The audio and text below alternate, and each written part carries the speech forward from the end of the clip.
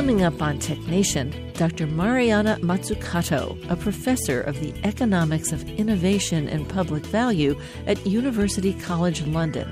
She's here today with her book, The Value of Everything, Making and Taking in the Global Economy. Then on TechNation Health, Tim Shannon from Canaan Partners discusses some terms with potential in the future of medical technology: protein degradation and synthetic lethality. And Chief Correspondent Dr. Daniel Kraft reviews the latest FDA approvals in the use of AI. All this coming up on this week's TechNation.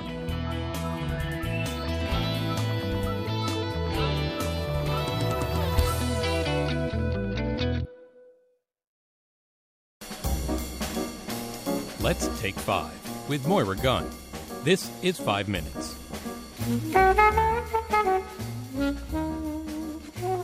Remember Santa Claus and his amazing superpowers? I can't dependably sing on key, so I'll just repeat the lyric. He knows when you are sleeping. He knows when you're awake. Who knew that this superpower would become reality in wristband fitness trackers and smartwatches that you can wear every day? Of course, there's been an unexpected twist. All manner of crimes have been solved thanks to these gadgets. One man asserted his wife had just been killed by home intruders. Unfortunately, her Fitbit showed she had died an hour earlier.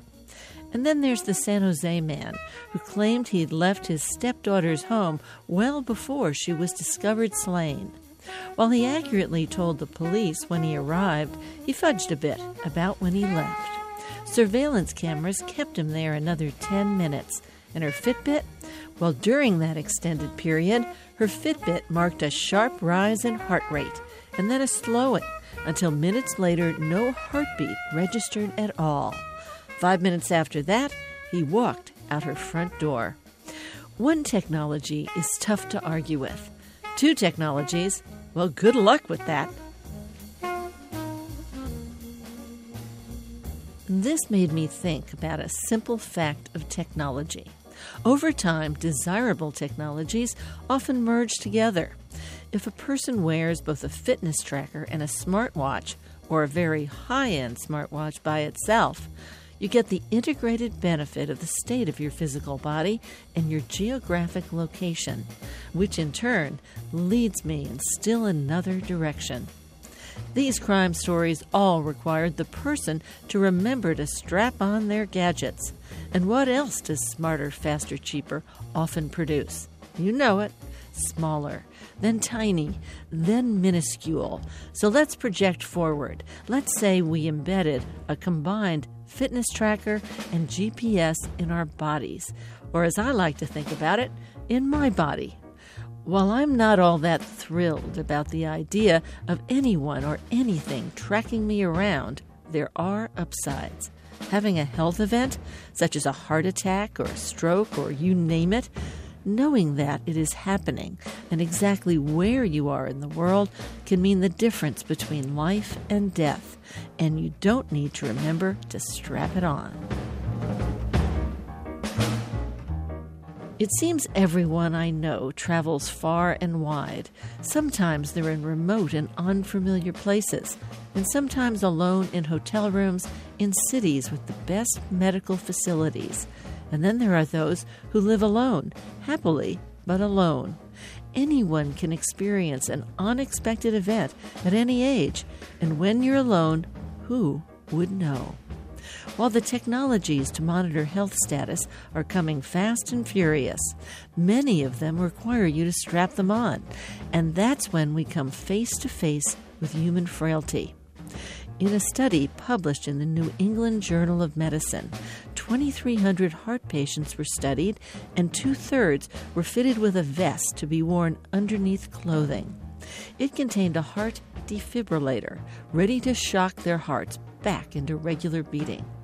Over the 3-month study period, average use went from 18 hours a day to 12 hours a day. At the end, half of the patients were no longer using the vest. It's not surprising, is it? We humans aren't very good at doing anything every day, all the time. So we may be moving from the idea that freedom means freedom from technology to freedom means trusted embedded technology 24/7. I'm Moira Gunn.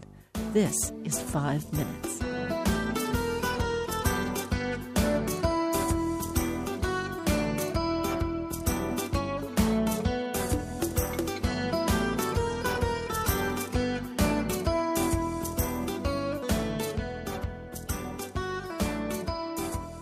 Five Minutes is produced at the studios of KQED-FM in San Francisco.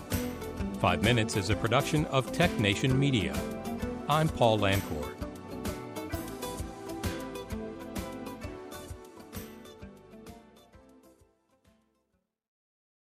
From San Francisco, I'm Moira Gunn, and this is Tech Nation. Today on Tech Nation, Dr. Mariano Mazzucato from University College London, where she directs the Institute for Innovation and Public Purpose. She has some suggestions about how we might revalue our work today and in the future. Then on Tech Nation Health, Tim Shannon from Canaan Partners explains the new drug potential of protein degradation, and Chief Correspondent Dr. Daniel Kraft describes recent FDA approvals in the area of AI. Professor Mariana Mazzucato's new book, The Value of Everything, reminded me that I often ask people, from students to academics to business people, what's the value exchange here? And right away, they think I'm asking exclusively about money. What I argue in my book is precisely that, which is we unfortunately have confused value with prices. And first of all, this is recent. This hasn't always been the case in economics. Classical economists actually focused first on value, and they tied it to objective conditions of production. Just think back to Adam Smith. He focused on the division of labor. The pin factory example that he had where, when you just have one person making every bit of the pin, it takes this amount of time. When you have lots of different people who are specialized, who are producing that object with the increased division of labor, that increases productivity, which is a key driver of growth, which is a key driver of the wealth of nations. And also Karl Marx focused a lot on mechanization, transformation of production, innovation, which he thought was a key attribute of capitalism versus feudalism. And both of these kind of foci on objective conditions then turned into their understanding of how exchange occurred. So first they had a theory of value, and that transformed into a theory of price. What we have today is we focus on prices, we focus on exchange, and think that somehow that reveals value.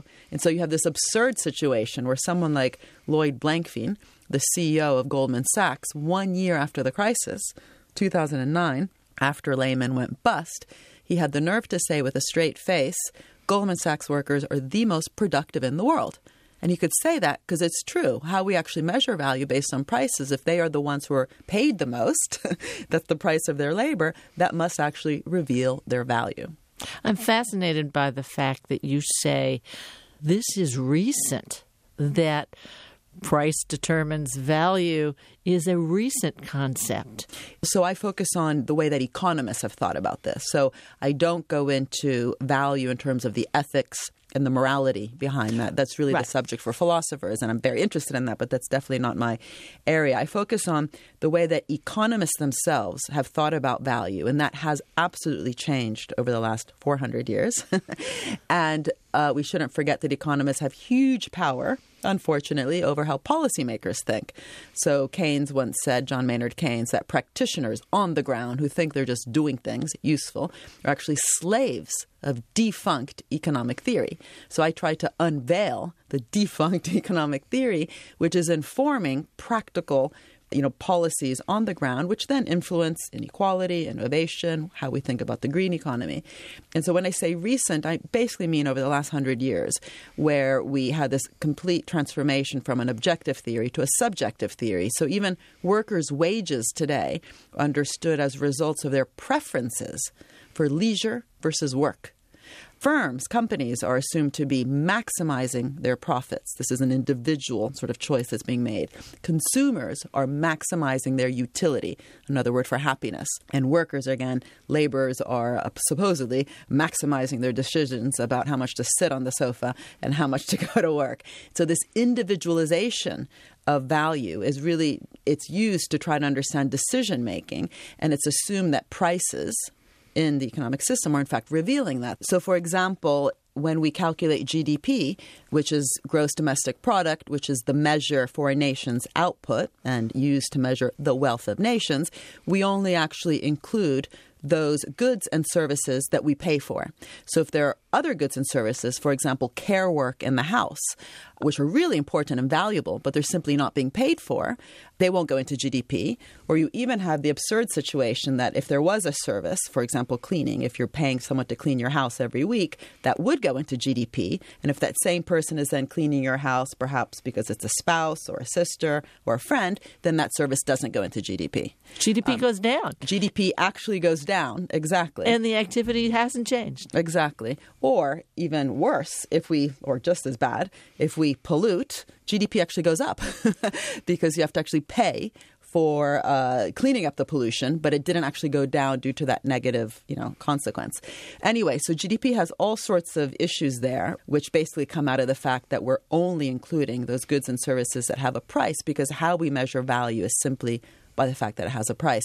And this is why, a very curious fact occurred in the 1970s, which is that finance was actually not being included in GDP because it really was just seen as finance a transfer. As an industry. The whole financial sector. Banks, all of that. Banks, the stock market. Exactly. That part, exactly, was not included. Other things were within the financial sector. So if there was a price for a service, for example, that a mortgage provider was giving you, they were helping you get a mortgage, they charged you X amount, GDP would go up by that X amount. It was a very concrete financial intermediation service with a fee. However, they started realizing, the people looking at the national accounts, they were actually in the UN. It was called the SNA Group, Standardization of National Accounts. They said, oh my God, there's this whole area of finance, which is basically banking, which is rising in terms of its proportion of the economy. And what's being earned are these things called net interest payments. So the difference between what banks earn in interest when they give you a loan and the difference with what they're actually paying you in interest for your deposits. That difference is called net interest payments. That wasn't being included because that, up until the 1970s, was seen as basically just a movement of existing assets. Just like you wouldn't include Social Security payments into GDP. That's just a movement of existing money from one side to another. And so then they said, oh, God, yeah, but it's actually increasing by a huge amount, this thing called finance and the banking sector. So we better include it. And so they took the net interest payment amount and divided it up in terms of giving it a name, because we have to give these services a name. So they go into GDP through something called national income and product accounting. So they called the bit that was going to commercial banks financial intermediation, right? Because they were helping to move money around and that was seen as a service. And investment banks, say Goldman Sachs, as risk-taking. Now, what's quite curious about that is that we then know what happened, which is these massive risk-taking that these investment banks were doing actually lead to things like financial crises. And who actually really bears that risk? The taxpayer who has to bail them out. All of us. All of us, exactly. But it was quite interesting how they actually had this dilemma, again, from this absurd situation where we have to actually put in a price. And we don't then ask ourselves, is that activity really creating value or not? So, of course, care work is. Care in the home, caring for our children, caring for the elderly is, but it doesn't have a price, so we don't include it.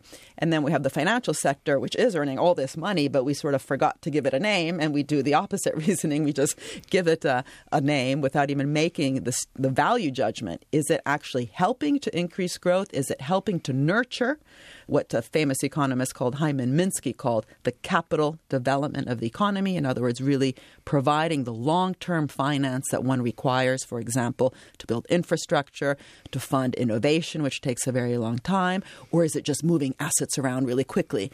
And in fact, what ended up happening was that the financial sector kept growing basically because it was financing itself. And by that, I mean other parts of finance. We call this FIRE, So finance, insurance, and real estate.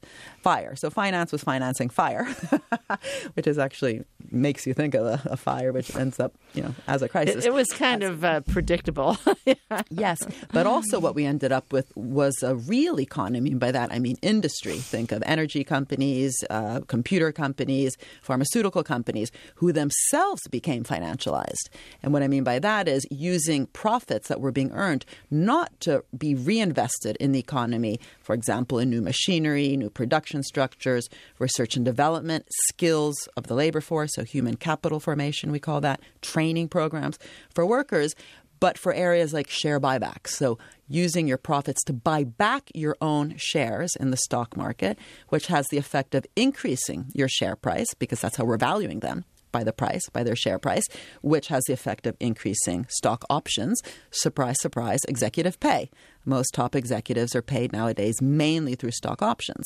So this whole 1%, 99% issue that has been raised over the last years was very much fueled, in fact, by this financialization, this obsession about share prices, where companies, instead of investing in the long run, these difficult things like increasing your equipment, your machinery, but again, skills in the workforce, were just focused on these short-term measures. Let's go through that example again, just in case people missed it. It's like, okay, you have a firm. It is publicly traded. So let's just say, for just the sake of argument, 100% of the firm, you can buy a share in it on the stock market. And suddenly they get a big slug of cash.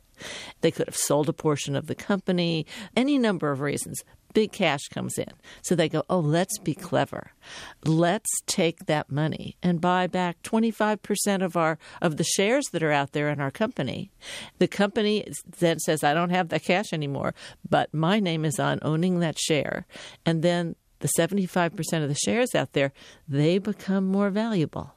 Yeah. By buying back your own shares, you're increasing the demand for this thing called the shares. As with any product, as it's demanded more, the price would go up, right, due to basic supply and demand. But what's interesting is that activity is unjustified with basically this ideological story, because these are just stories, it's not science, which is that laws of economics are man-made. Exactly. That maximizing shareholder value is the good thing to do for the company. And what's quite interesting, what I tried to debunk in the book, is that the underlying value proposition of this notion of how we govern companies by maximizing shareholder value is actually based on fallacies. Because, I'm not the first one to argue that this leads to short-termism, that it leads to speculation, that it's bad for the economy. The problem is that nothing's really changed. It's not enough to say, oh, that's bad. That means the company isn't investing in, the good stuff, which is, say, machinery, innovation, human capital, skills, training. You have to say why the reasoning itself is wrong. And so what I try to do is show how the reasoning behind maximizing shareholder value actually comes from a false understanding of where value comes from. I don't want to make this too complex, but if you go back to the textbooks which advocated for that practice back in the 1980s, especially by someone called Michael Jensen, who was at Harvard Business School, he argued that the shareholders in a company are the biggest risk takers. So everyone else, whether it's the banks or the workers who are, contributing to the production process, have some sort of guaranteed rate of return. So workers have a salary. They're not taking risks. They've signed a contract to work in a place. They're going to get X amount of money per year, right? Go to work, go home, watch TV, go shopping, do their thing. And so this idea that only the shareholder is a really big risk taker because they don't have a guaranteed rate of return led also to this concept that they were the residual claimants. Once everyone else has been paid, if there's anything left over, the residual, meaning the extra thing left over at the end, they have the right to claim it. They should get it. They should get it. So then you just have to pause and say, okay, sorry, what was that story there? The government, for example, has a guaranteed rate of return? Of course not. Just think of everything in your iPhone or your smartphone, whatever the brand may be, was actually funded by the government, right? So what makes it smart and not stupid? The internet was funded by DARPA and the Department of Defense. The GPS was funded by the Navy. Siri, the voice-activated system, the touchscreen display, these were all government financed. And for each of those successes, there was actually many failures. Or think of Solyndra was a failure. But Solyndra was a solar company that the Obama government actually invested in, gave it a $500 million guaranteed loan. and it failed. Just like other, investments it's made have actually succeeded. Tesla was actually also government financed initially with an equivalent size loan, just under $500 million. And so the government itself, for every Tesla, probably will have to bear with 2 or 3 Solyndras. For every internet, might have to bear with 2 or 3 Concorde planes, which today are seen as failures because they're not flying. And so, of course, the government has no guaranteed rate of return. It's also a risk taker. Workers are also risk takers. They might accept a job thinking that they'll have a lifetime career and maybe accept to have a lower salary than they would like because they think they will rise up through the ranks. There's no guarantee for that. Right. So you actually have different types of risk takers, different types of value creators in these companies. And unless we have a real firm understanding of how value is created collectively by different stakeholders, then we end up with these problematic ideas about shareholders being the only risk takers, the only value creators. And what you get is the justification for the profits and the revenues of these companies to basically be siphoned off to a narrow group of actors who have been part of the process, but not the only ones. And that breeds inequality. You're listening to Tech Nation. I'm Moira Gunn, and my guest today is Mariano Mazzucato. Dr. Mazzucato is a professor in the economics of innovation and public value at University College London, where she directs the Institute for Innovation and Public Purpose. She's here today with her book, The Value of Everything, Making and Taking in the Global Economy. You talk a lot about the difference between value creation and value extraction. Let's put that, we've been touching on it, but let's put some simple words to those so that when people see something, they can see the difference. So first, I would take away any normative judgment, on whether what we're talking about is good or bad. You could even be talking about fracking, which some people think is bad. So forget whether we like what's being financed. But value creation is basically the use of time and effort, energy, to create basically new and or improved goods and services, which would include public services, new types of healthcare, new, better education. Value extraction is moving around existing assets, existing goods and services, and basically charging money for it, like a troll under a bridge. Just to cross the bridge, they get a fee. What has the troll done? Nothing.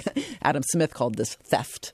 He said that the landlords of the time, who were really seen as the key kind of value extractors, were thieves. Now, that would be a bit of a static definition, though, right? As though you really just have one actor who's creating value and one is extracting value.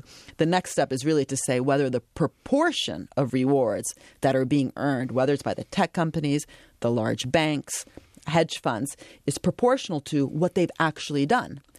So it's not to say that, say, the banks aren't doing anything. They might have a very important role in the value creation process. For example, financing, being, enabling certain companies to receive the kind of finance they might need to take off in a market. But is the return being earned by, say, the investment banks or those who are creating the hedge funds or the venture capitalists themselves, as we're speaking in San Francisco today, are getting a reward that is disproportionate to what they've actually done. And if you don't have a deep understanding of the different collective actors who've contributed to wealth, there's a really strong possibility that we then allow this narrow group of actors to disproportionately earn and get these massive cash piles, as, for example, we definitely see in the tech community, compared to what they've actually done.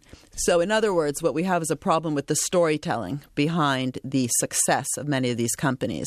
We tell only one part of the story. We even, mythologize the role of entrepreneurs, whether it's Steve Jobs or Elon Musk. And if we're not telling the full story, and if economic theory isn't able to tell the full story of all the different actors, including the public actors, including the labor force, which actually contributed to the success of these very wealthy companies, then we're going to have a huge problem in making sure that the wealth that's created is shared just as much as the value was created, require different types of actors taking risks.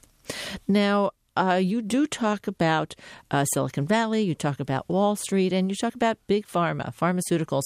We know that the drug manufacturing portion obeys the laws of technology. It gets better, faster, cheaper.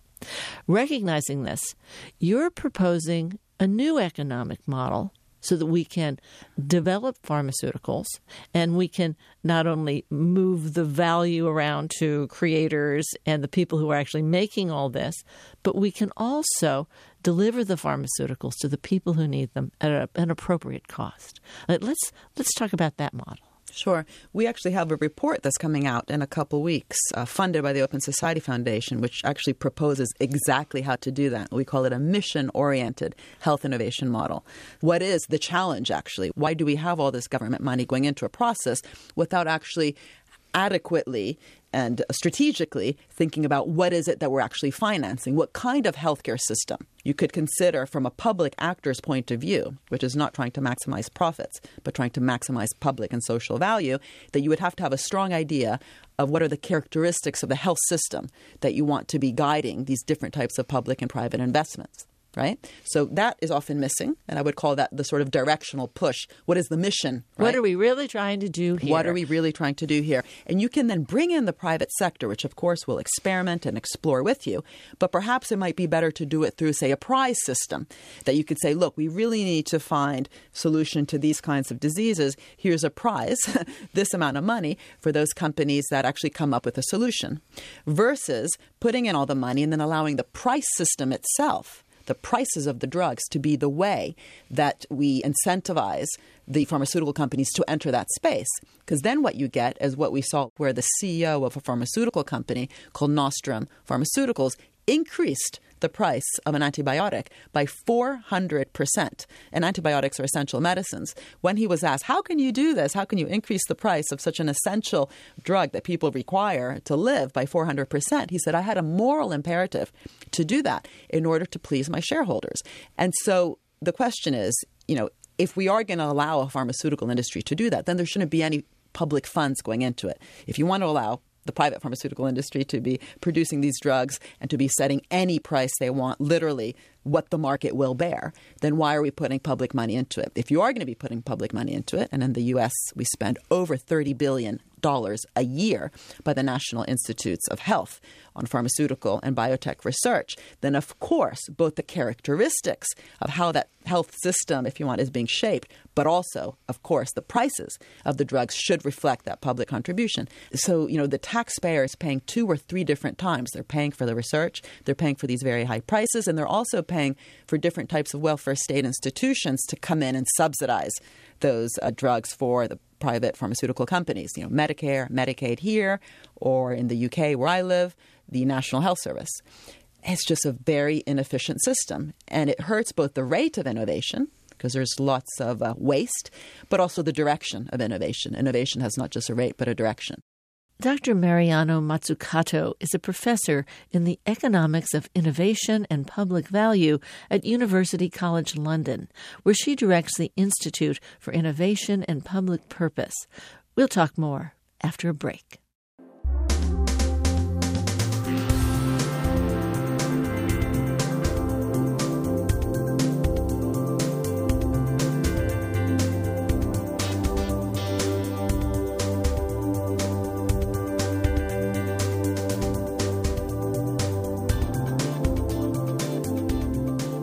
Podcasts of TechNation and TechNation Health are available at NPR One, iTunes, Stitcher, and other podcast syndication outlets.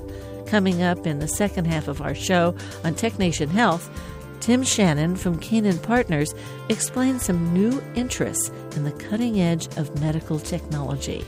And Chief Correspondent Dr. Daniel Kraft describes recent approvals in AI from the FDA. Stay with us.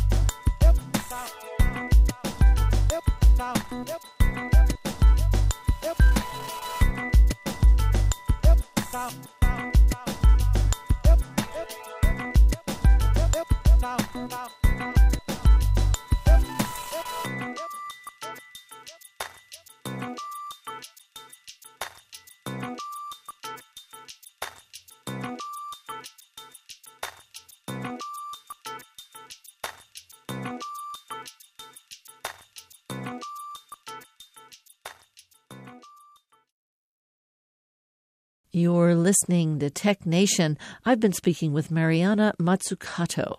Dr. Mazzucato is a professor in the economics of innovation and public value at University College London.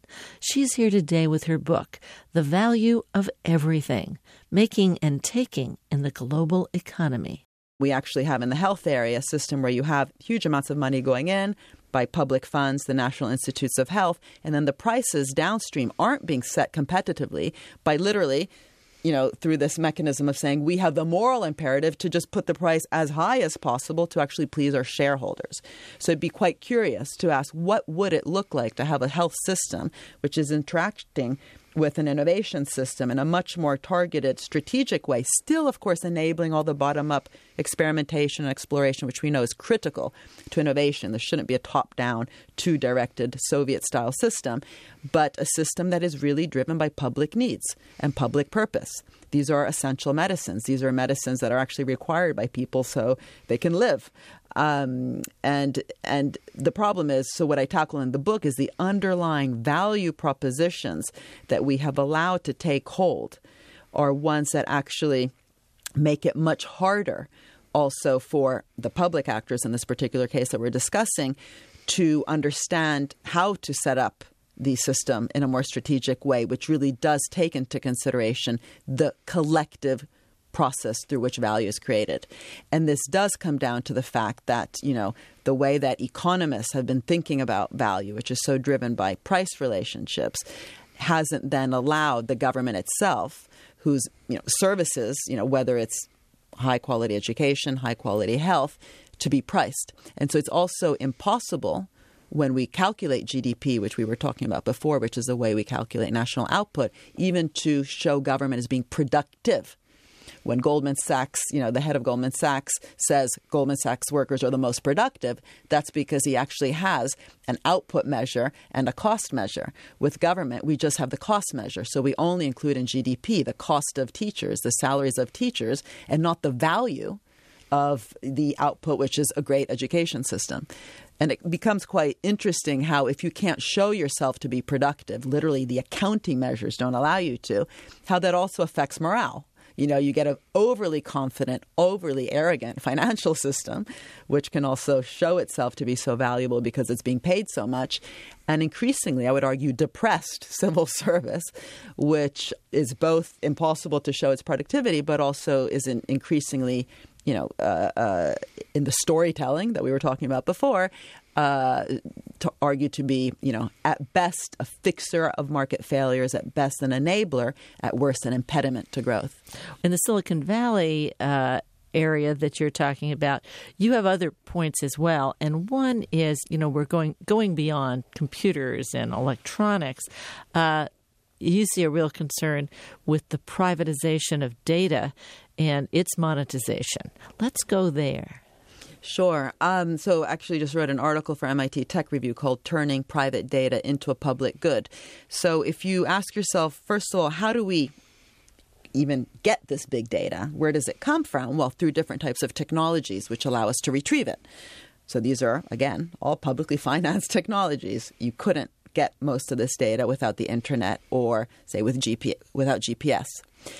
Then whose data is it? It is of citizens, right? So you have the citizens on both sides, both financing the data, retrieval, and also then potentially letting go of their personal data. And could we actually restructure that system?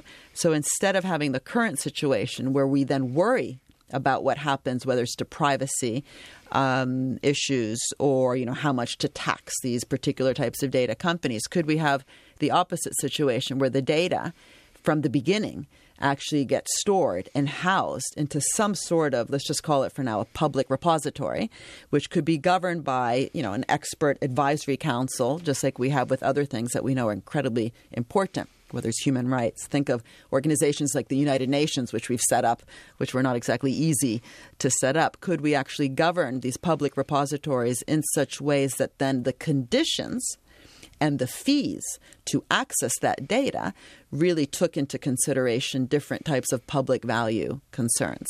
Now, I can't design that system. That's not my expertise. But it surely, to me, seems like also an area that could be open for social innovation.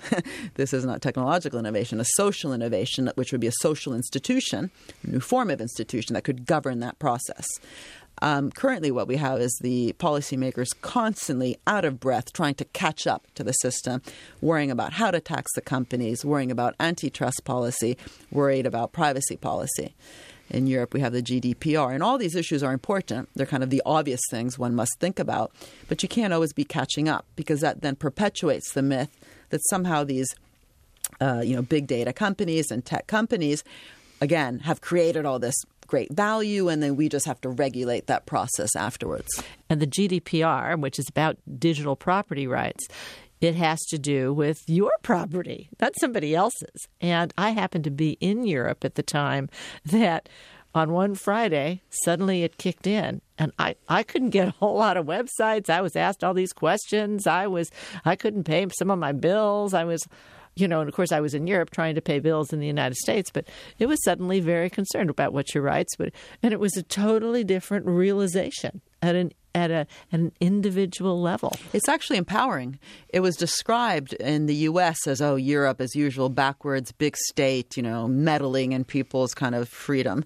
And when I went on Twitter that day, I was asked before I could go on Twitter whether I agreed with the way that Twitter was going to access my data. I actually had to untick lots of boxes I had never known I had ticked because, in fact, I didn't. They had just de facto ticked them for me. You opted and I was like, in wow, just this is you were amazing. There. Yeah. And also, I don't know how much junk mail you get, but you could no longer receive, you could no longer be on the email list of sources that you had never agreed. And so we ourselves in the university could no longer send out our MailChimp emails inviting people to different events or to let them know how great we were without first getting their approval. Why not? Life sort of settled down. It's pretty interesting. Mariana, there's a lot in your book, and I do hope you'll come back and see us again. I would love to. Thank you very much. My guest today is Mariana Mazzucato. The book is The Value of Everything, Making and Taking in the Global Economy. It's published by Public Affairs. I'm Moira Gunn. You're listening to Tech Nation.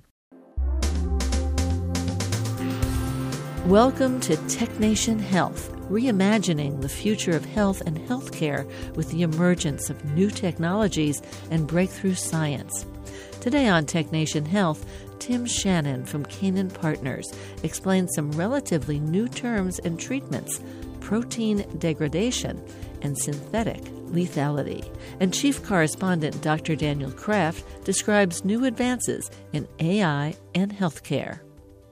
Canaan Partners' Tim Shannon started out as an MD. Then he became a biotech executive, and now he's a venture capitalist. Was all that experience really needed to evaluate new business propositions?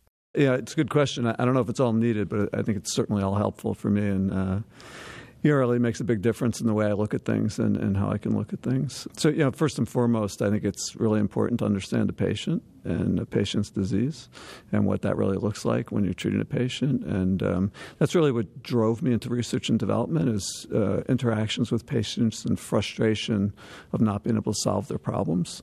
And I always felt that we had limited tools, and that really drove me more to the R&D side of things, again, to try to develop better ways to help treat patients' diseases. So for me, it's really been critical. Well, let's talk about that. R&D and product, RDP, if you will. You're asking from the beginning, what about the patient? And yet the science has to work. The science converted to technology has to work. And so how does that affect the research propositions you're funding and you're looking at? Right. So I think, human biology is really complex, which I think is sort of the underpinnings of your question. So it's not easy, and we pride ourselves in thinking how smart we are, but we really aren't so smart. But we have to pretend we're smart enough to ask questions and try to answer them. So I think we always go into this eyes wide open. I think we understand patients' problems. I think science over the past decades has gotten better at deconvoluting those problems. I think the biggest breakthrough there has been around understanding human biology rather than animal biology. So again, industry spent a long time in animal models of disease, and we still use those. But what really I think has transformed our abilities are human genetics. Really the foundations being in the Human Genome Project, which unfolded now about 20 years ago, and then the knowledge that's come from the human genes impacting disease. So that gives us real strong validation of what's wrong in a disease, a much better notion of what's wrong in a disease than we had pre-genetics. And that lets us know where to go. So it increases the likelihood of us being able to target a real important part of a patient's disease and impact their disease if we can do it successfully. So to me, that's a real big change, over the past 20 years in the way we approach developing drugs for patients' diseases. One thing that I've noticed is what used to be like one disease suddenly becomes multiple variations on a theme, and then within that, multiple variations on a theme. The whole number of diseases you could have has expanded magnificently before us. Right, and they're all smaller because of that. So one disease has become thousands of diseases, and the prime example is cancer. We talk about cancer. That's one word. It's 5 or 6 letters, 6 letters, I guess. But boy, it's a lot of different things. So again, I think part of our limitations are when we simplify things, and we simplify things like cancer, and we've done that historically because we didn't have really a strong underlying understanding of the complexities of diseases. And again, we really have scientifically broken diseases down into much smaller entities, but much more specific entities where, again, this is the whole idea behind precision medicine. If you can really understand a particular type of cancer in a particular patient, you can treat that cancer very well. It may not help all cancer patients, but that subpopulation of patients you can really target and really have a big impact. And that's really been, again, a big change over the past 20 to 30 years. And that will continue. This whole trend toward personalized medicine, personalized therapies will be really strong going forward. Well, since I have you in front of me, I want to ask you about a couple of terms I've been hearing, a couple of concepts I've been hearing. One focus has been on protein degradation. Tell us about that. Yeah, no, that's really interesting. So that's a whole new type of drug. So just to take a step back, most of the drugs that have been developed are things we call inhibitors of proteins. So they're drugs that many proteins bind a thing called a ligand, and they change that ligand to something else. That's what an enzyme does. It takes one thing and changes it into something else. So most of our drugs that have been developed so far are things that block the activity of that enzyme, and they usually do it by mimicking the substrate it usually converts. So they gum up the engine of that. We've got very good at that, but the problem is there are only so many enzymes to drug. They're a very small portion of all the disease targets. Protein degradation is a different approach. So all you need with protein degradation, you don't need to block up a function. You just need to tag a protein, and you trick the cell into chewing up that protein and getting rid of it. So again, the cells have a normal mechanism to quality control proteins within it. And that mechanism... You want to point to the protein you want to get rid of. Right. So the cell usually does that. It has its own QA system, if you will. It's called the proteasome. And protein degradation tricks the cell into thinking it should get rid of something that it otherwise wouldn't get rid of. So now if you have something causing cancer, you can use a drug to trick that cell into degrading that thing that's causing cancer. So you can go after a whole different class of protein targets in things like cancer and other diseases and get rid of them and deal with them in ways that traditional drugs haven't been able to do. So it opens a whole new field, and you can go after a whole different set of intercellular targets with that. And we might in the past have gone over the whole cell because we knew the protein was there. Destroy the cell, destroy the protein. Right. You don't have to do that. Right. So this is a way to very specifically go after a particular protein that's causing a patient's disease and just trick the cell into getting rid of it through its own mechanisms of chewing up proteins. So now for your next term, you're doing very well at this. We have nothing to give you. There's no giveaway here. We're sorry. Okay. We probably have a nice tote bag back at KQED, but that's all we can do. What is synthetic lethality? Very interesting concept. So again, this gets back into taking advantage of the Achilles heels of cancer cells. So I think, as you know, cancer cells come about through mutations, and they develop lots of them. So those are changes in DNA that result in changes in proteins. And some of those proteins become hyperactive and drive cancer cells, but a lot of the mutations don't have any function. They just create proteins that are non-functional. Those non-functional proteins can cause a stress on the cell, and again, the cell has to get rid of those. They can also cause a stress on the DNA. So for your cancer cells to divide, your DNA has to be intact. And when these mutations occur in DNA, that causes stress. The cells, again, have a normal system that repairs DNA. That has in your normal cells. Your cancer cells rely on that because they have so many abnormalities of DNA. If they don't have this repair mechanism intact, they'll in fact die. So synthetic lethality is a situation where a patient has a certain mutation set, and you take a drug and you literally block DNA repair in that cell so that it can no longer deal with the mutational load in those cancer cells, and the cancer cells will die because it pushes them over into a stressful situation. So it's actually taking advantage of mutations in a cancer cell to tip a cancer cell over into a death pathway because it can't deal with its mutations. So you want to mutate, we'll help you.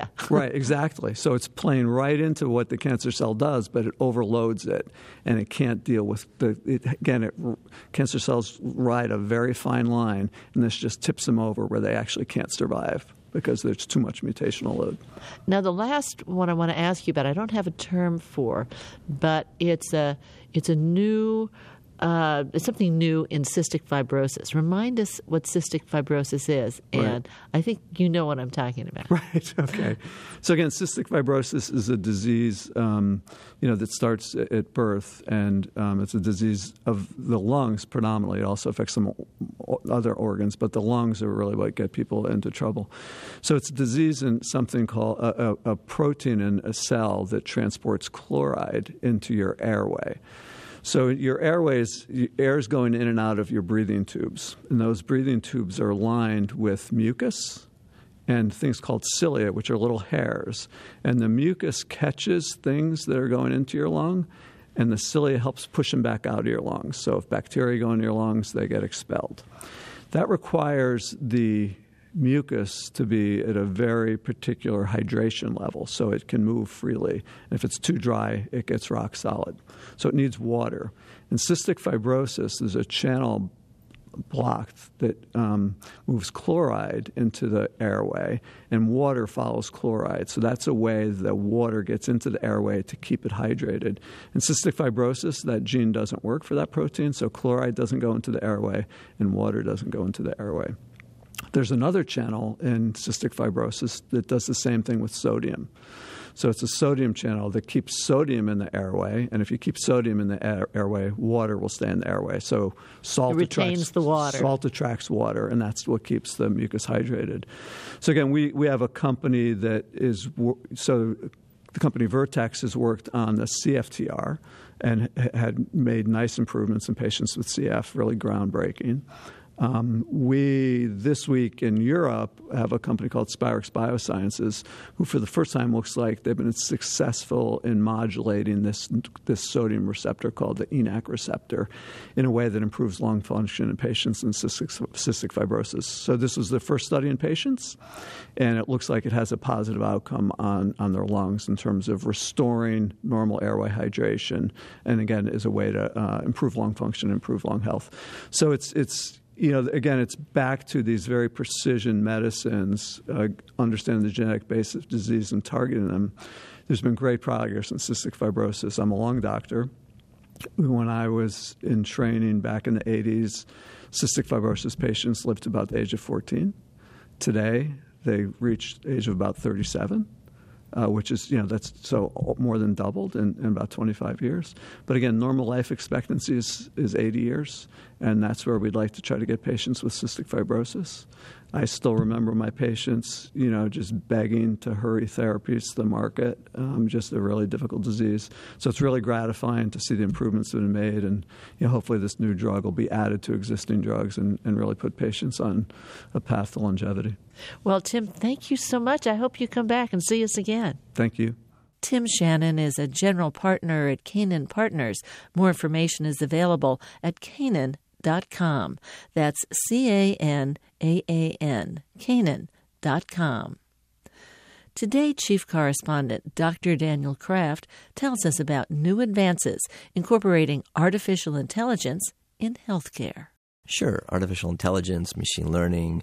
The FDA, the Federal Drug Administration, is starting to actually do approvals on software, AI-based software that can lead to better, faster, cheaper diagnostics. And here in the summer of 2018, when we're speaking, there's been 3 or more recent approvals, I think 4 in this summer, that relate to new ways that are FDA approved for diagnostics. We're dying to know. Tell us about the first one. Well, one is a company called AIDoc that received FDA clearance for AI detection of acute intracranial hemorrhage, which means bleeds in the brain. A stroke. A stroke that can happen from a clot or from a head injury. And we know, I've spent time working as a clinician in emergency rooms. Nothing more scary than when someone comes in unconscious or with the worst headache of their life. Sometimes it might just be a migraine. Maybe it's a burst aneurysm, which is life-threatening. Maybe they hit their head with a baseball and they just need to relax and have some ice, or they really need a neurosurgical consultation. And in general, when you have a high level of concern as an emergency medicine physician or seeing a patient in that setting, you often send them for a CT scan. And they will, in most hospitals and emergency rooms, have them, image the brain, and you look for indications of a bleed. And sometimes it's super obvious, a very large bleed, a shift of the midline of the brain. Your brain moved.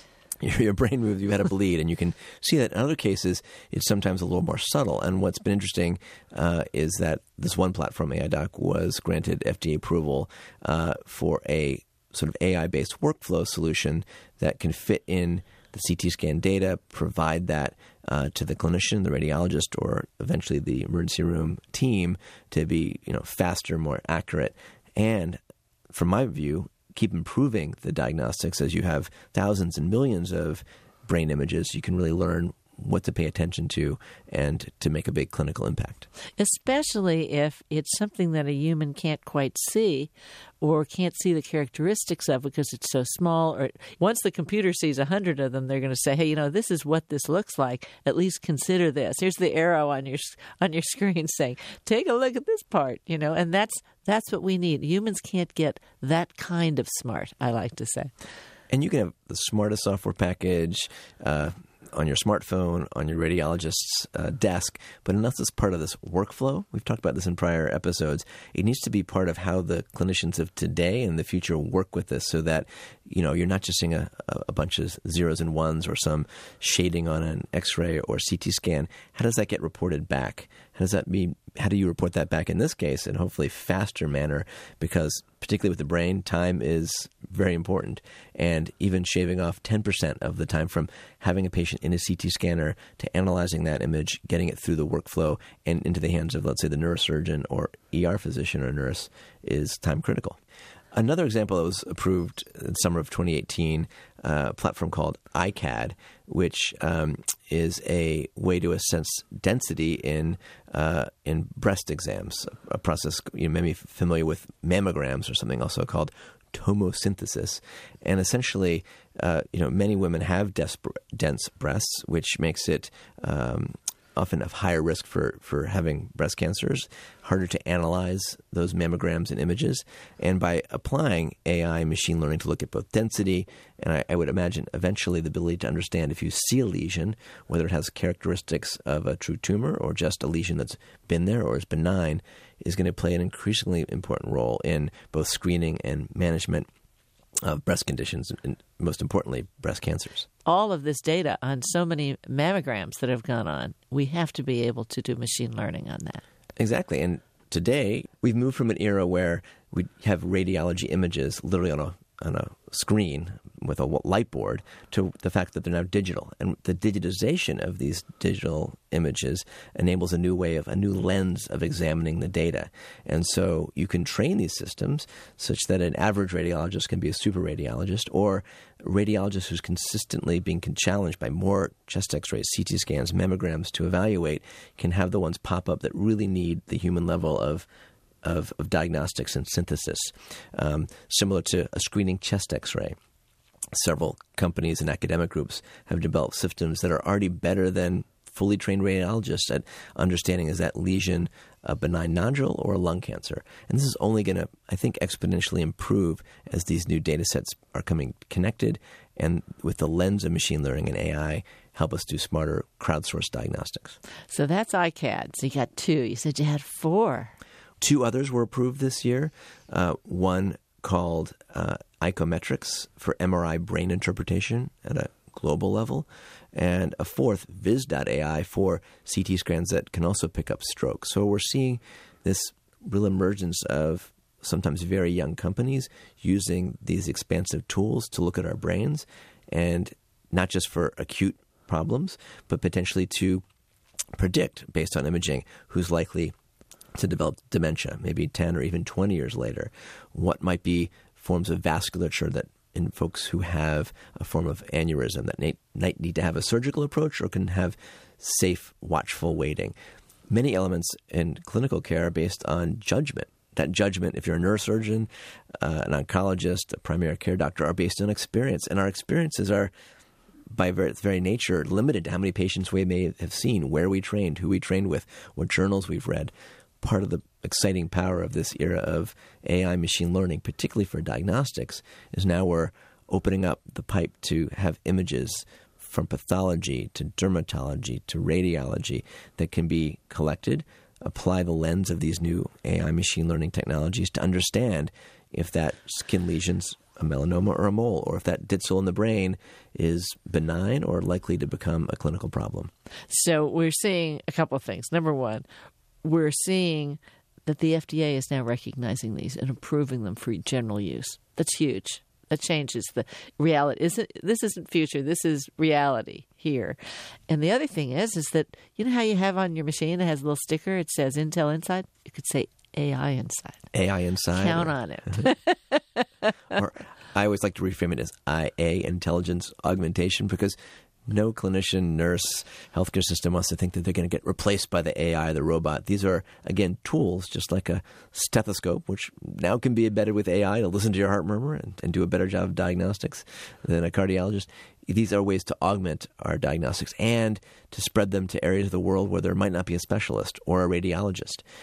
And so we need to see both the regulatory bodies, the FDA or EMA, or many bodies around the world have different angles on this to live into this new realm.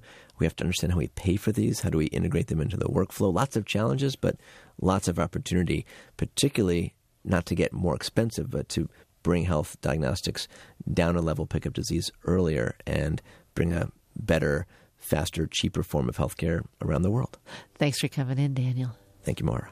Dr. Daniel Kraft is Chief Correspondent of TechNation Health and the founder and chair of Exponential Medicine.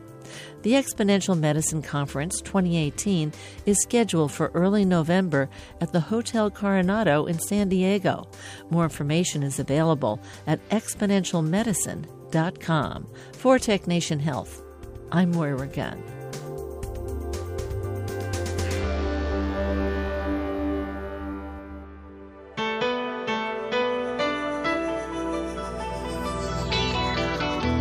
TechNation and its regular segment BioTechNation are produced at the studios of KQED-FM in San Francisco. Executive producer is Matt Gardner. The director of technical production is Monty Carlos. And audio engineers include Howard Gelman, Seal Muller, and Larry Upton. Our theme music was composed by Ann Nachtrieb-Zessiger and Robert Powell, with title creation provided by NameLab Incorporated of San Francisco. Program information and internet audio is available on the web at technation.com. TechNation and BioTechNation are productions of TechNation Media. I'm Paul Landcourt.